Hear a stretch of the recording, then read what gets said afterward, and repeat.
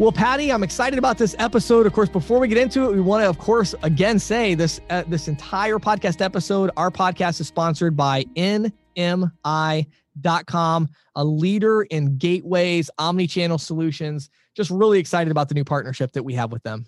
Yeah, and I'm really excited about our interview this week, everybody. I got to interview James, which I don't get to do a whole lot. We wax poetic on W-2s versus 1099s.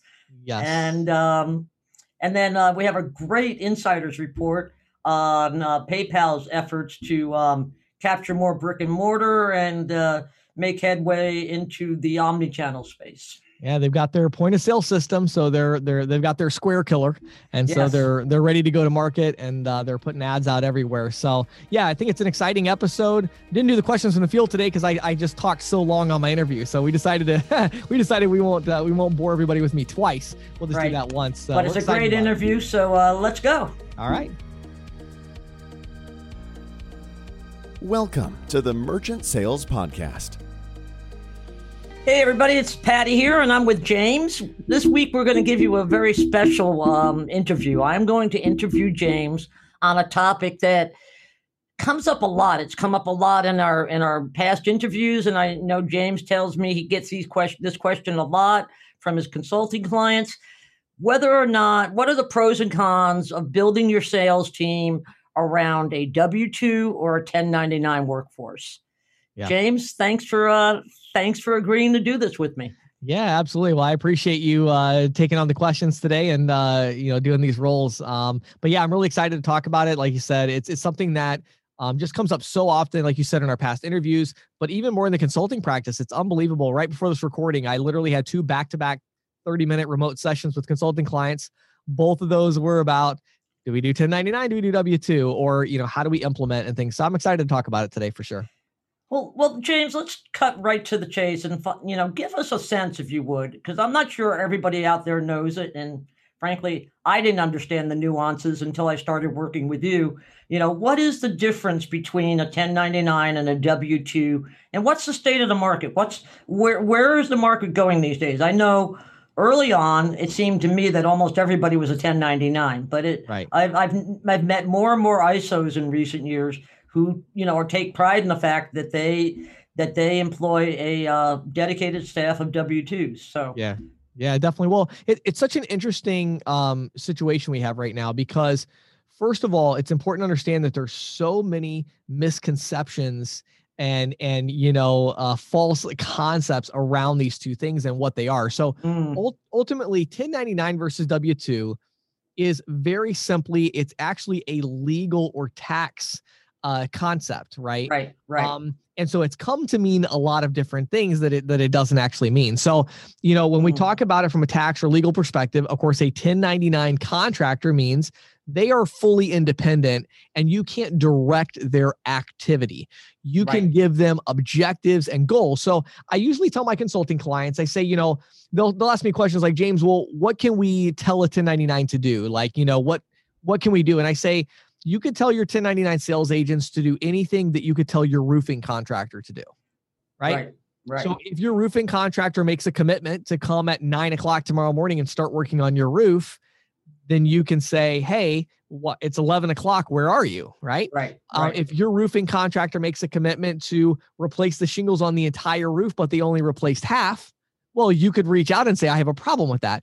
If you agree to pay your roofing contractor a certain amount and they want more money, well, you could, so those are the kinds of things you can deal with. So when we have salespeople that are 1099, certainly if we get a commitment from them that they're going to take some action, we could reach out and say, hey, I noticed you didn't take that action. We may have to end our contract with you because we thought you made a commitment to this activity. Or you could say, well, as a active contractor with us, we expect certain results, right? Right. What you can't do is you can't say, hey, you need to be at a weekly meeting every Monday at 8 a.m. Right? That's an employee. That's not a contractor. And so, that's the 1099 contractor. Where we start getting into the W-2 employee, you have all of the same flexibility, which is interesting. So as a W-2, you could make your W-2 employees just as independent as a 1099 contractor. Okay. You don't have to keep your employees accountable. It's not like you're required by law to make your employees accountable, but what you do is you have a lot more options for accountability. So as a W-2, you can say we have a weekly sales meeting, Right. You can say you have to start prospecting at 9 a.m. and you can't stop before 4 p.m. You can say all of those things. And so it becomes there's a lot more options from a management and an accounting perspective. So ultimately, big picture, 1099 sales team, we have to be cautious about how we're directing their activity. We have to be very cautious about the resources we provide them with. Are we giving them business cards? Are we giving them, salary type compensation, things like that? Are we treating them like an employee or like a contractor? We have to be careful there because there are serious legal repercussions. And I'm not an attorney and none of this is legal advice. But if you're going to have those 1099 contractors, you would want to definitely consult an attorney about, are you treating them like an employee? Because ultimately, then if they get, God forbid, in a car wreck or they slip on a sidewalk out prospecting, they could sue you and say, well, actually, I was an employee. I was treated like an employee. So they're going to owe me benefits, et cetera. So there's real liability there versus an employee where you can pay an employee straight commission. You can pay an employee however you want. You can make them independent, but you have a lot more options to pay them differently, to provide accountability, to provide benefits. And so there's a lot more options as a W-2. Yeah. And it also, it would seem to me, it's not only the options, but the control factor, right? Yes. I mean, that I think is that really, accountability really counts for a lot, so to speak. And I know it's interesting. I used to think a lot of times I'd see an agent, who I knew worked for a particular ISO, but they'd have their own little business name on their cards, right? Yes. And that's why, because if you're putting, XYZ ISO on there, then at some point they can say, hey, I'm an employee because they gave me business cards. Sure. And what you'll find is most of the larger ISOs that have the 1099s, they deal with all of that in their agent agreement, where they'll say, hey, we're allowing you to use our brand, but they make it very clear. It's, I talked to an agent that was new to the industry recently, and he said, man, all the agreements I got from the different companies I looked at were 20 pages, 30 pages. What is up with this industry? And, one of the primary things is that these contracts are verbose in this way because they have to make it clear that this agent is not an employee, even though they're doing a lot of things that they would do for an employee.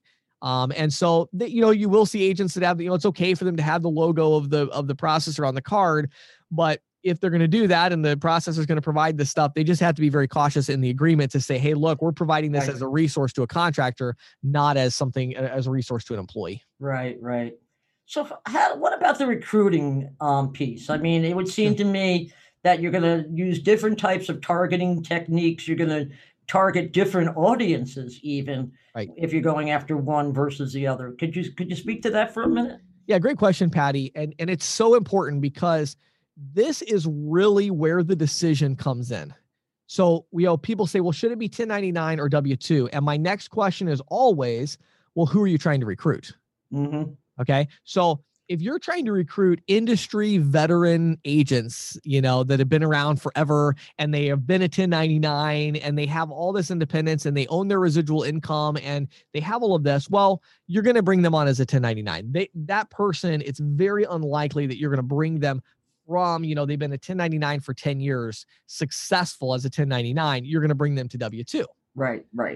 Now, having said that, what's interesting is there are a lot of agents in our industry who, frankly, they flopped. They came from a W-2 as a mortgage broker or whatever. They came into our industry and they realized, they actually do better with a little more accountability, a little more structure. They weren't able to get the prospecting done, and they don't need it maybe, but they do better when they have a little bit more of a culture. Right. And so I have seen reps that have been 1099 for 2 or 3 years, but without much success. And then they'll say, well, wait a second, if I go W-2, what can you offer? And it's like, well, we're going to give you your sales manager and you're going to have a coach and you're going to have this support person and you're going to have accountability and we're going to give you leads and referrals and, whatever these things are. And so, you can bring that person in. So, you have these two groups of experienced reps, those who have experienced success 1099, they're going to want to stay 1099. Right. Then you have those that have been 1099 without success. They will be interested because they see the opportunity and they're like, wow, residual income is amazing. the payments industry has opportunity, but I wasn't able to capture it as 1099. There are agents that fit that description that are like, hey, let's try a W-2 model. Maybe we can make a go of it there. So you have those. Now, where the real question comes in is with these agents that are brand new to the industry. Right. And this is where I imagine that a big chunk of our listeners are going to disagree with me. And I'm totally okay with that. As you know, I like to be the contrarian sometimes. Sometimes. Yes, sometimes, not very often. But in truth, I'm just going to be honest with you guys. I've seen it play out so many times. If you're bringing brand new people in, whether they are 1099 or W-2, you are going to have to give them an enormous amount of support, an enormous amount of help. And so can you be successful bringing them in as 1099? Yes, absolutely you can. I've seen it done.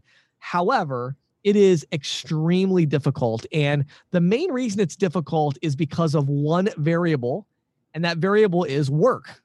Okay. Mm-hmm. In order to get somebody in, it's like, okay, I recruited this person that's good at sales, but you now need them to go work. They have to go prospecting. Right. And if they're 1099, you can't make them. Right. And they may have had their entire career. They may have had somebody making them go prospect. And now they don't have that. And so they are going to struggle in that situation. So you want to be aware of that. And as you're recruiting people into the industry from other industries, you just want to be really aware, what is the structure of the sales organizations in the industry they're coming from, right? And again, this goes back to the recruiting process. So we're talking to them and saying, okay, what was the structure that you had? And if you're looking at that W-2 model and they've been a very successful real estate agent for 5 years as an independent contractor, and they've been very successful at that, and they've built up a great, clientele and a group of people that know them in the area, well, they're probably going to gravitate more towards that 1099 model. If that's who you're going after, then you want to do 1099. But if you're talking about the insurance agent that was used to more of a model that was W-2 and they had some flexibility, but they were like, hey, this is when we do prospecting, this is when we do this, they're going to gravitate much more towards that W-2 model. That's what they're going to be used to. So the more green the agent, the less experienced the agent in their sales career in general, much more likely that they're going to be successful W-2 where they can have some structure and accountability. Yeah. And I also, you brought up an interesting point there on when you brought up mortgage bankers, right? I mean, those are people that, they work for the bank, but, they also live on, commissions. Yes. So, and I've noticed a lot of people I've met in this business who have come from the mortgage side of the house, and when you were talking about it, it was like, I can't imagine those guys just being 1099s. Right. Because and I'm sure there's other sales professions that are similar, but that one really jumps to mind, because they're when you work for a bank, it's so structured.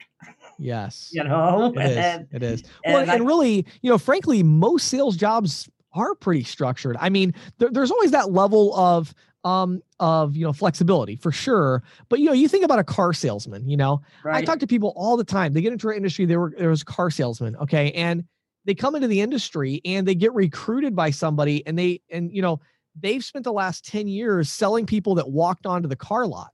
Right. And they didn't go out to find somebody. No. And all of a sudden they get recruited as a 1099 and the processor's like, well, you signed your agreement. Good luck. And then they wonder like, oh, it's so frustrating that these people don't make any sales. Well, duh. They've spent like the last 10 years getting people walking on the lot. They have no idea what to do and they have nobody to show them what to do. So again, it's not a blanket statement. Absolutely. I know ISOs that bring in green agents and they actually go out on the field with them and they prospect with them and they walk that line of 1099 versus W-2. But ultimately, they do get frustrated with the fact that they just don't have any real leverage. I mean, what are you going to do if they don't prospect? You can't fire them. I mean, I guess you can revoke their contract, but then what? You just wasted all your time. So there's no real leverage. Whereas as we talk more about compensation and stuff, you can create that leverage and that accountability for those W-2s.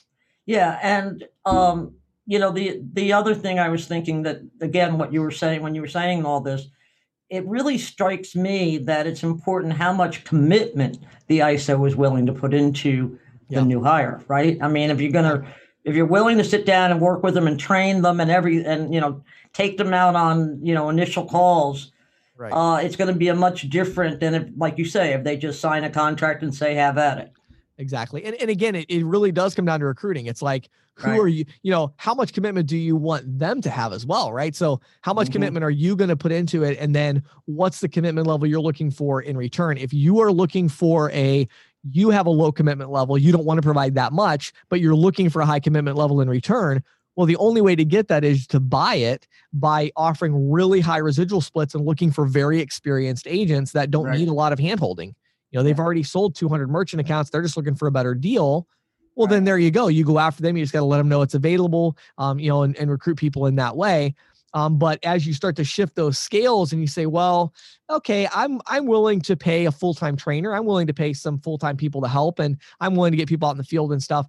Then you start to look for that commitment level from, the salesperson as well, that full-time commitment. And then all of a sudden it's like, well, if I'm going to do all that, why don't I just make them W-2 and I can actually tell them what to do, Right. So I think there's that balance. And again, not a blanket statement for everybody, but I think there's definitely a balance there. And I think there's also, Patty, there's an evolution that happens. What's super interesting to me is that most of the bigger companies now that are doing the W-2 model, most of them do have a 1099 type of option as well. And so they'll do both. And so they'll bring people in and say, well, you're a good fit for W-2 because you've never sold merchant services. But if you can get to X, residuals or whatever, we'll let you go 1099 and you own the residuals. Right. Right. And so there's a path. And so, yeah, there's people that are going to come in that would be a good fit 1099 eventually, but they've never sold a merchant account. To get those first 30 to 50 deals, they may need some additional structure and accountability to hit that. Yeah. Well, you hit on compensation. Let's delve into that for a minute. How does it differ between the W-2 and the 1099, and what are you paying for? Right. With one versus the other. Yeah. So ultimately we have our straight commission option, right? Which that's an option for 1099 or W-2. No question, right? You can absolutely do a W-2 model, straight commission, and that's a lot of people do that. They're pitching a vision of what you could make. And a lot of these companies are paying lower back-end residuals in exchange for higher upfront. So they're literally doing kind of like we talked about a residual buyout. Right. A lot of these companies with W-2 models, what they're doing is they're literally doing like a buyout upfront. So they're saying, hey, we're only going to give you, 10, 15, 20% residual or whatever it is, but we're going to buy the equivalent of 50% residual upfront.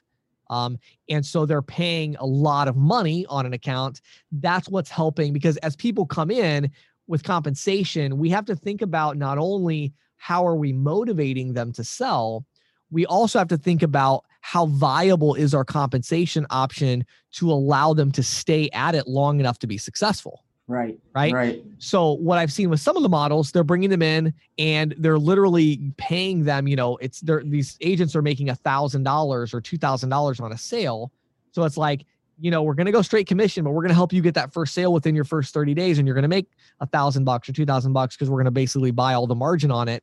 And so that's an option. That's an option for sure. I see that a lot more W-2 than 1099, but we see it on the 1099 side as well. We see the profit true ups is a great example of this. It takes a little longer to pay out on those, usually 30, 60, 90 days or so, but they're looking at the overall profitability of the account, multiplying it by 12 or 10 or an 8 or 6 or whatever. And depending on if it's on their split or the agent's split, and they're getting a bulk amount up front there. So we see those options, and there's certainly a million ways to structure that. What I personally have been advising a lot of my consulting clients to do that's working really well is to go ahead and actually, bring on some W-2s. If you're going to bring them in green, bring them in W-2 and actually pay them, which I know is just this insane idea. You mean pay them a salary? You actually pay them a salary, right? But you don't pay them a salary for nothing. You pay them a salary in exchange for verified prospecting activity. Okay. Yeah, sure. So let me make the case for this. Okay. So, ultimately there are two variables if you want a successful sales team.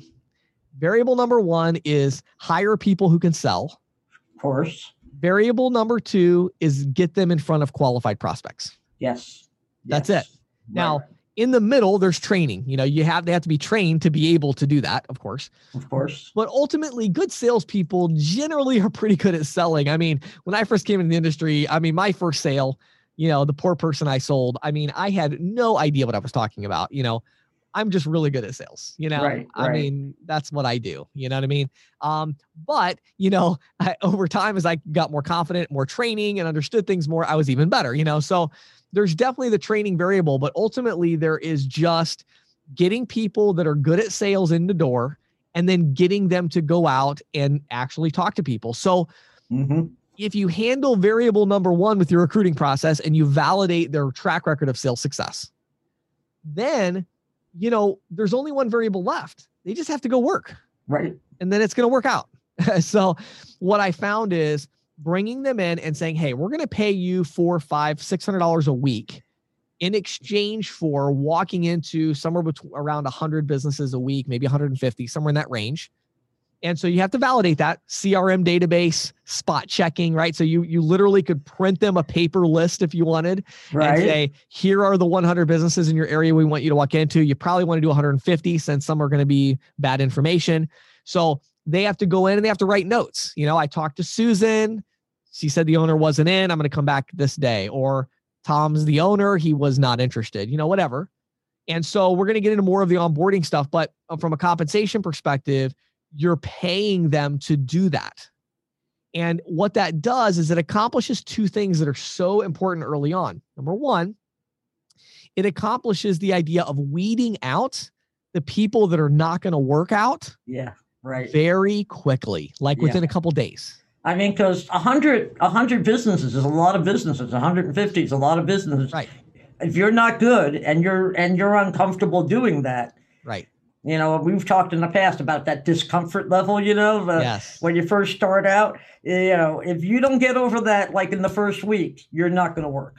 Exactly. It's just not going to work. It's true. And what'll happen, what's interesting about that approach is that, walking into 20 businesses is going to take between 2 to 4 hours. Okay. So depending on, rural versus, if you're walking into it, if you got a strip mall, there might be 20 businesses in a strip mall. It might take you an hour and a half, especially if you're not very good. And most of them tell you no, that's not going to take very long.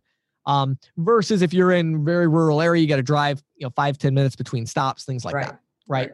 So you're only asking people to work 2 to 4 hours a day. So it's not an unrealistic expectation by any stretch. But what'll happen is you'll have a percentage, and this is going to depend. This is how you know how good your recruiters are, but you're going to have a percentage, usually going to be somewhere between 10% to as much as 30% of the people that you recruit and take through your training process for a couple of days. You're going to throw them out in the field, and within 2-3 days, they are going to reach out and say, hey, I'm sorry. I thought I could do this, but I can't, because they see the writing on the wall. They know you're not going to pay them unless they do these visits. Right. And they realize after day 2 that they stopped each day after 1 and they went home because they couldn't do it, and they're going to quit. Right. So you're going to weed them out very quickly. They're going to weed themselves out, which is perfect, saving your cash flow. And what you're going to find is if your training process is right and your management process is right, there's going to be a very small percentage of these people that are going to be able to make it through the onboarding process that are not going to be successful. I mean, unless you're, hiring people that have no sales experience, or you're not training them at all. I mean, if they're out there, they're prospecting and they have sales experience, that's a winning formula. Yeah, they shouldn't, as long as they have the training and they have the experience. Yeah. Right. Yeah. Well, what about onboarding? Let's pivot to that if you don't mind. And, I'm sure there are subtle differences, in terms of how do you get them productive. You've touched on some of those a moment ago, but I'm sure there's more, how does each model fit in? How does the onboarding process fit into each model? Yeah. So I love this question, because what's interesting is that it actually does not affect the onboarding objectives. However, if you put people in the wrong plan from a compensation perspective here, this really comes down to compensation. If you put them in the wrong compensation plan, it's just going to mean that you're not going to be successful at your objectives. Okay. So there's really, in my opinion, there's basically 3 objectives that you're looking to accomplish as you move them through the onboarding. Okay. So objective number one is confidence. Okay. Of course. And confidence is the objective of training. I've talked about this before. Huge mistake I see people make in our industry all the time is they're training in order to impart knowledge and information. And that's actually not the purpose of the training. If you're training salespeople, of course they're going to get knowledge. Of course they're going to get information. They're going to retain a shockingly small percentage of it. Of course. But the real purpose is confidence. Why are you training them? Because once they feel like they know what they're talking about, they're going to be much more likely to take action. Okay. Sure. So step number one is just confidence. And this is a tough one. Again, as you bring people in, you have to make sure that you're accomplishing that objective. You cannot move to the next one. Right. And so people will say, well, James, that doesn't apply to me because I'm recruiting experienced agents. Okay. So how confident are they with your paperwork, with your online merchant application, with your pricing, with your compensation? Until they are confident that they understand those things, they will not board a deal with you. Right.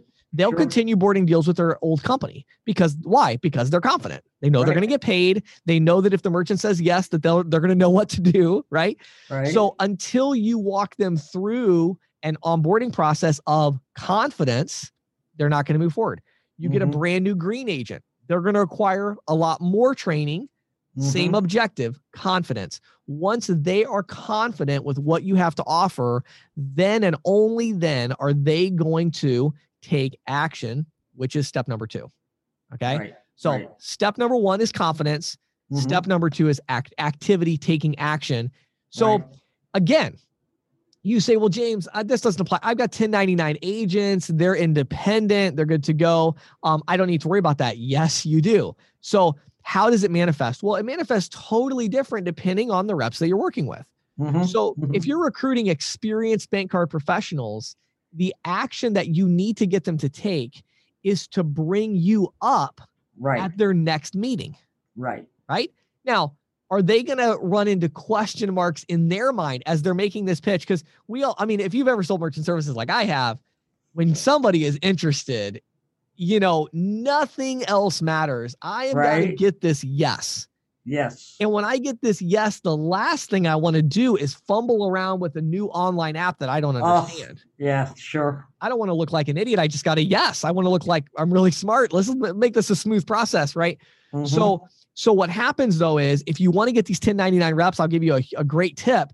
What you want to do is start texting them and say, hey, when is your next sales meeting? Well, I've got, this auto repair place I'm going to go back to on Thursday, or I'm going to go prospecting tomorrow. Okay. Well, what time do you think you're going to be doing that? Oh, around 11. Okay. I'm going to make myself available from 11 to 11:30. If you have any questions while you're talking to that merchant about our agreement, about our application, about what, your commission, the equipment that's available, please text or call me because we want to get XYZ auto repair. Let's make that our first deal together. It requires that additional step. Because otherwise they're going to be taking action, but it's not going to be for you. And that's the confusion. People think, well, I'm recruiting experienced reps. I don't have to get them to take action. They're going to take action on their own. Yes. It's just not going to be for you. For you. Exactly. Right. And so then we go into our less experienced green agents, right? Well, the action we want them to take is to get out. Simply to just go prospecting. Right. Turn off Netflix, get off your butt and go put out on a pair of pants or, and let's go. Now, getting them to take that action, I'll tell you the key. There's only one key to it. The key to getting those reps to take action is to make action the only objective. The only measure of success the first week or two for a new rep is action. Now that sounds obvious, but I know hardly anybody that does that. What do they do? Right, exactly. If there's nobody lording over them, they're just going to be sitting around watching Netflix or something. Right. Well, and the other thing that will happen is they're going to bring them a goal and say, we're so excited for you to get out there and start selling. Well, no, that's not right. Now in their mind, they're going, okay, I've got to go make a sale. Well, it's likely that their confidence level is not high enough to go make a sale yet. Right. So instead it's, hey, we're going to go prospecting. You get to the end of the day today. Did you walk into your 20 businesses? If yes, You had a successful day. Congratulations. We're so excited that we're going to pay you at the end of the week because you're doing this. Well, everybody kicked me out. Everybody slammed it. Nobody was interested. Good job. We don't care about that right now. We just want you to take action. Then, of course, we're going to be having these conversations. How did it go? What did you say? What did they say? How can we improve?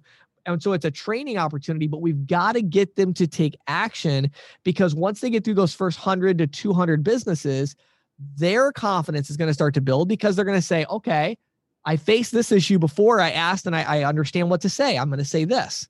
And so as that confidence builds, but you've got to give them time to celebrate their success of taking action. Right. And I take this really far with my consulting clients, and it's been I love this process of working with them, where we'll have one agent that walked into 3 businesses, and the third one was so interested and so upset with their current provider that they gave him a statement. And then the rep went home, sent the statement in to their manager and said, hey, I'm excited. I got a statement, right? And this is their first week, Then we'll have another agent that went to 20 businesses and they did not get a statement. They got a few people maybe interested or whatever, but they weren't able to get that first statement. And I say, okay, which one of those 2 reps had a more successful day? The one that walked into 20 businesses. Yes. Right. And so when we're reaching out to the agent that walked into 3 and we're saying, oh, that's fantastic that you got a statement. Congratulations. How many businesses did you walk into today? 3. Okay. So are you going back out in the field? Well, I got a statement today. Right. But a successful day right now is 20 businesses a day. Right. You get a statement. That's awesome. Go to the next one. Go to the next one. Go to the next one. It's the success is tied to the activity and nothing else. Right. So we go from, we have confidence, which is through training and all that. We have taking action. And then the third phase of onboarding is results, right? So this is where we actually are saying, now we want results. And so back to compensation a little bit, we pay them every week, $400, $500, $600 a week to walk into 100 businesses week 1. Week 2, we say, walk into 100 businesses and make sure you bring us 2 or 3 statements. You don't have to make a sale. Just bring us some statements. We'll help you make a few sales. Maybe by week 3 or 4, then you're saying, do 100 businesses, get us 3 or 4 statements, make 1 sale, right? And so you're pacing in. The confidence leads to activity. The activity then is going to lead to the results, and you're going to expect those results over time. So it is a scary model to pay the comp every week, because you are going to potentially burn 2 or 3 weeks before there's any actual results that are required. But again, if you're doing all of that and then you're not getting the results, one of 2 things is happening. Either your recruiting is not up to par and you're recruiting people that can't sell, or you don't have the training and the management to ensure that they're confident and that they're actually working out in the field. Let me ask you, what about the concept, and I've heard agents talk about this and ISOs talk about this, where you have sort of like an in-house mentor or a manager who actually goes out with you on your first couple of sales and helps to sort of hold your hand. Is that still a viable model, or is that sort of a one-off thing? It is 100% viable. I see it work over and over again with a very, very tiny group of ISOs, which always amazes me. And so, one of the questions I love asking sales managers, executives of processing companies is I say, tell me what you sold before merchant services. And they'll say real estate. And I'll say, okay, did you see someone else sell a house before you made your first sale? And they inevitably say yes. What did you sell? Oh, I sold mortgages. Did you watch or listen to someone else sell a mortgage before you sold your first one? Yes. Oh, I sold cars. Did you watch someone sell a car before you sold your first one? Yes. And almost without fail, when we're in a sales position, we see someone sell someone before we do. Right. And here we are in merchant services. And the idea is, oh, you don't need that. We're just selling payment processing here. Go out there and have a good time. Now, Is it possible? Of course. I would say, and this is insane to say this, but I would be willing to bet that 75% of the agents in our industry that are successful today did not see someone make a sale before they made their first one. Okay. That's very But if you ask them, they'll all say, oh, I wish I did because it took me so long to figure out what I was doing. I had no idea. And so, yeah, absolutely. The idea of, really having people kind of partnering. And that's why I think your geographic strategy is so important as well. You really want to make sure you're growing in a way that you do have some mentoring reps or some kind of infrastructure to help. Again, with the green reps, if you're recruiting experienced bank card professionals, of course, you don't need that. No. But I think there's a lot of recruiting from other industries. And like I said, it seems to me to be a very logical way to go. But like you said, it isn't done that often. It's not in our industry anyway. Yeah. Well, James, this has been a really far-reaching conversation. I hope our listeners enjoyed it as much as I did. Thank you. Want to give us an idea of where, if somebody wants to talk to you about training, building a W-2 or 1099 sales team, they want some more insights, some consulting work. Where should they reach? So I'll just give my email out directly. They can just email me directly, james@ccsalespro.com. So james@ccsalespro.com. I actually, I had shut down the consulting practice, not shut it down, but I had stopped taking on new clients for a while there, for about a year, as we were getting ISO AMP up and running with the state analysis and all that. But we've gotten to a point now where I've started taking on a few select clients. And so usually what we do is we'll get a new client that'll reach out, and I'll generally schedule, we have like a couple different package deals, but I usually start with what we call our 3 and 3, which is where we do a 1-hour call each week for 3 weeks. And then we do a 1-hour call every month for 3 months. And so it's a total of 6 hours of consulting. And what it basically does is we usually take those first 3 calls to really establish the objective, and the plan, what exactly are we trying to accomplish? What's the one objective that we want to do? It's like, I want to scale my team. I want to increase conversion rate. I want to restructure my processing relationship, whatever it is. And so we'll take, the first call to establish the objective, the next couple of weekly calls to say, okay, what's our plan? How are we going to accomplish this objective? What's the battle plan?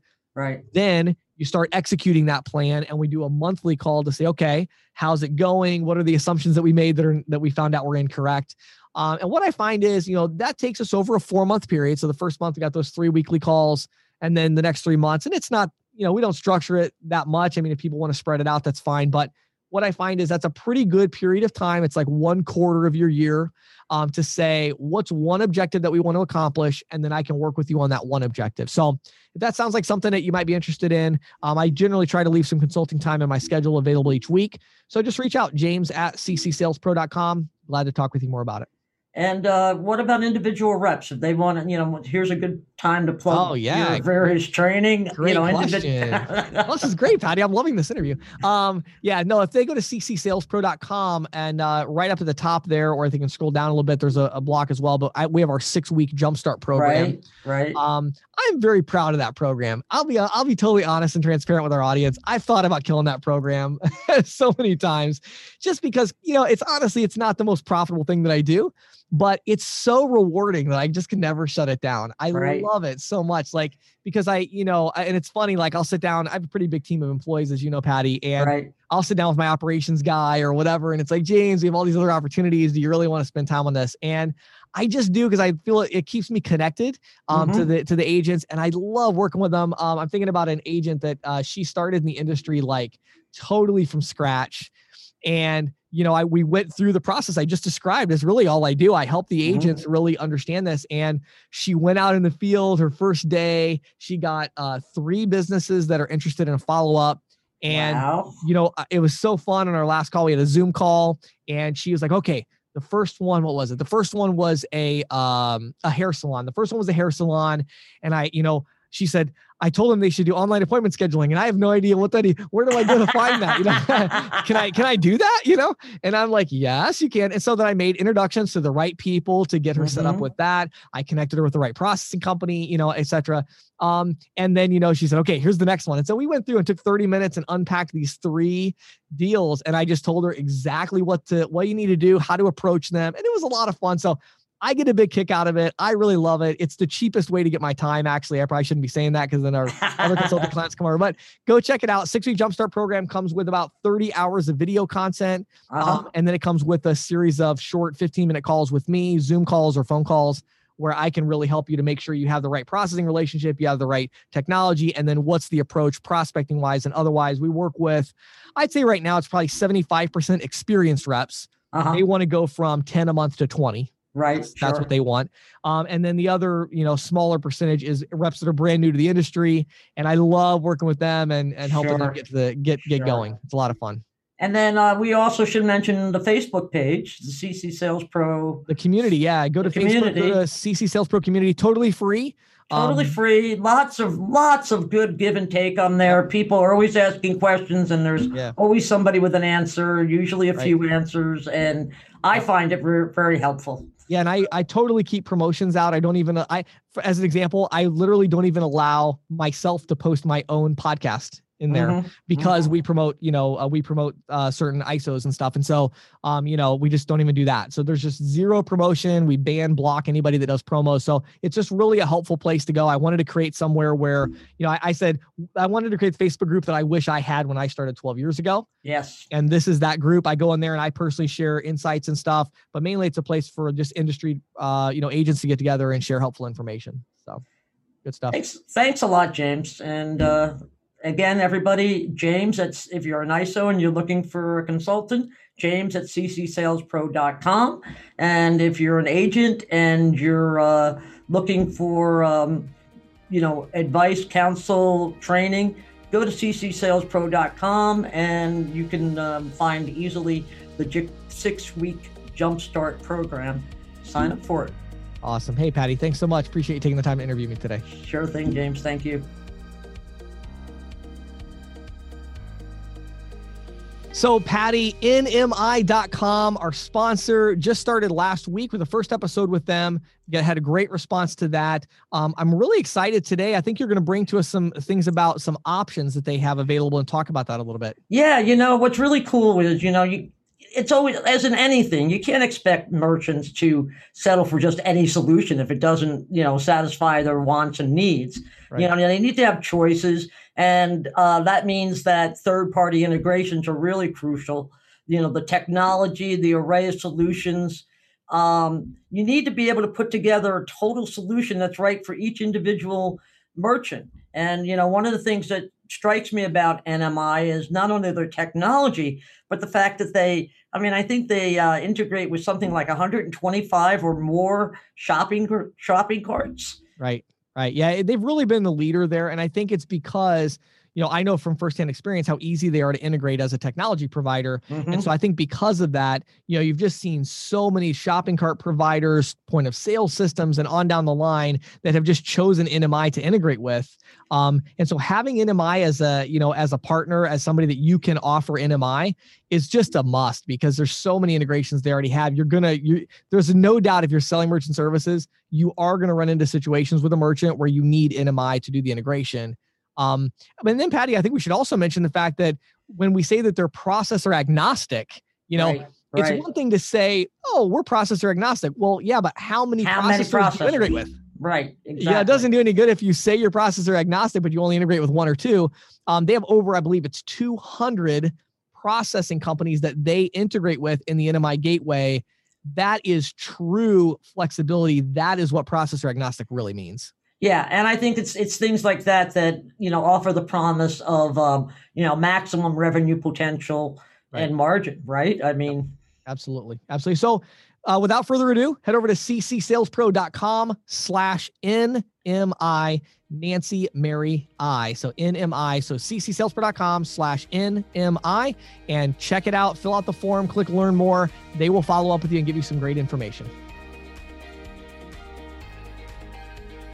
This is the Insider's Report with Patty Murphy, brought to you by The Green Sheet. For nearly 40 years, The Green Sheet has been the go-to source for news, analysis, and educational tools that empower and connect payments professionals.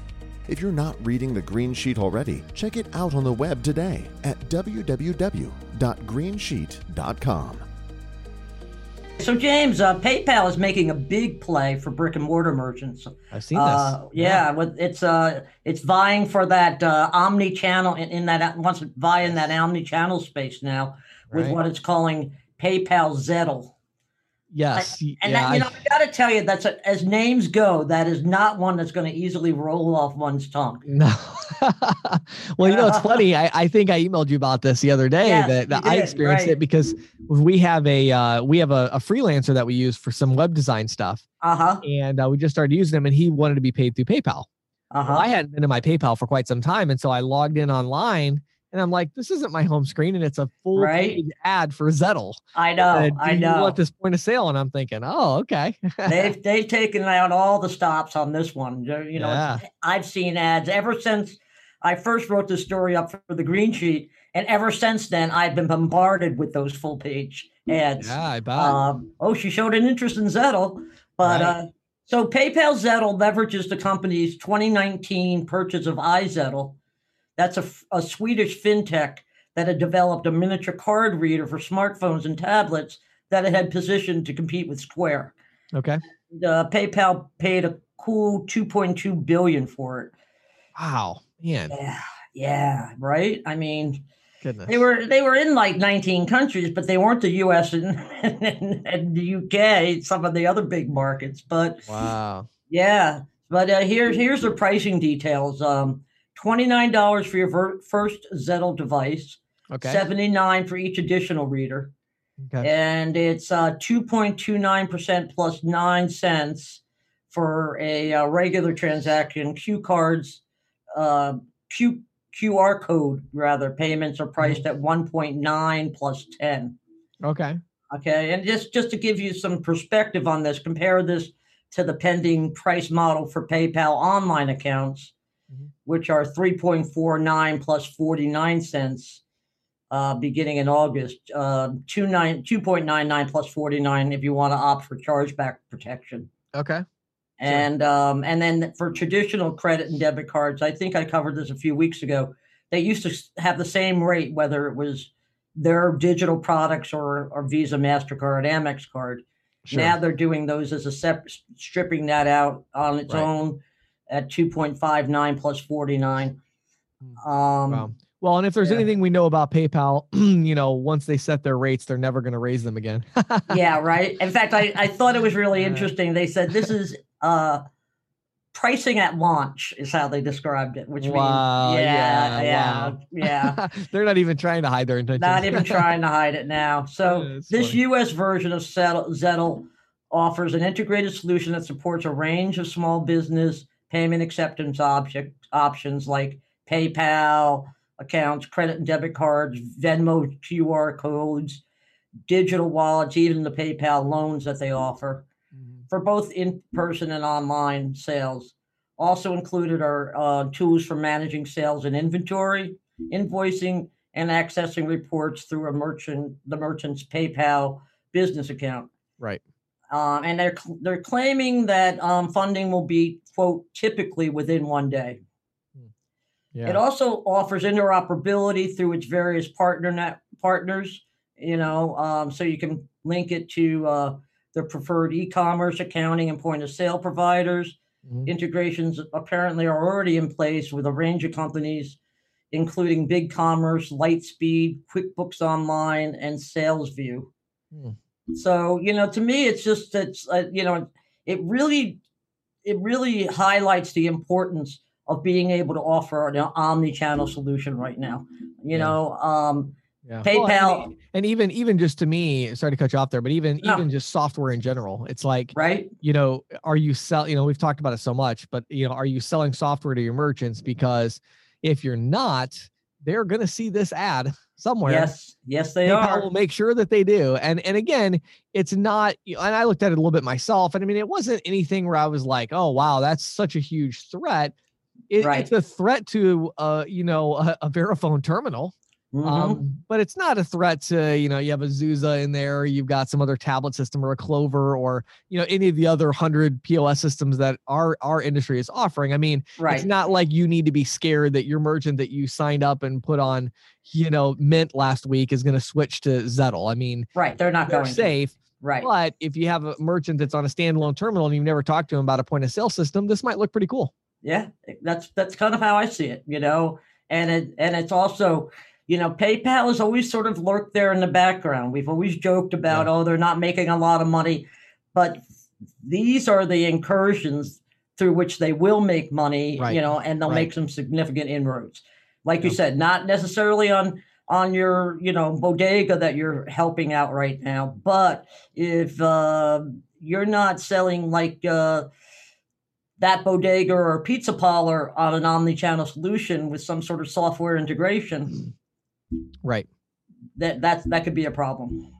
Yeah, it's going to be an interesting one to just see, a company this large, they can milk their reputation and their brand a good bit with something like this. And yes, they can. They're going to sign up, they're going to sign up 20, 30,000 merchants with this very quickly. Very quickly. Yeah. And then it'll be a lot of it will come down to technology. How good is it? How does it compare to a Square and others that they're, but that's how I see it, Yeah. And I also see, and it's good that you bring up Square, because I really do see this as more as a threat for Square. Yeah. Than it is for our guys, because I could see, I know several really small merchants around where I live, little country stores that accept Square. Right. But this could be a lot better than Square for them.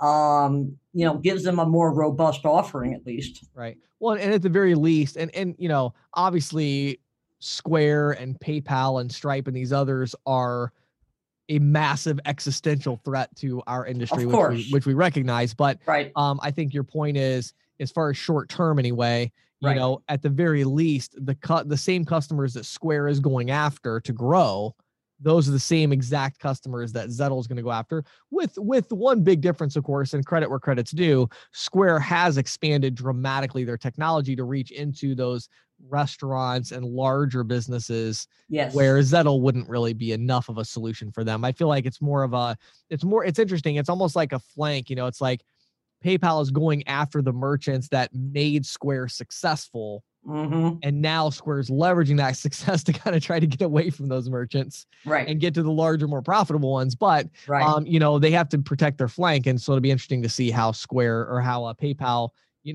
attacks, and then how Square defends that. But, we see this battle playing out, but of course we can't kid ourselves. I mean, ultimately they're going after PayPal will take the same path that Square took. Once they get successful, what are they going to do? Yes. Well, they're going to build something for the fine dining restaurant. So they're all coming for us, and they're all a threat. Maybe short term, I don't see Zettle being a massive, but I'll tell you an interesting call. I just had a consulting gig, remote call probably 2 hours ago.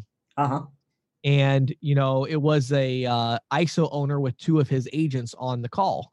And we were just talking, the call was basically, what issues are you facing out in the field?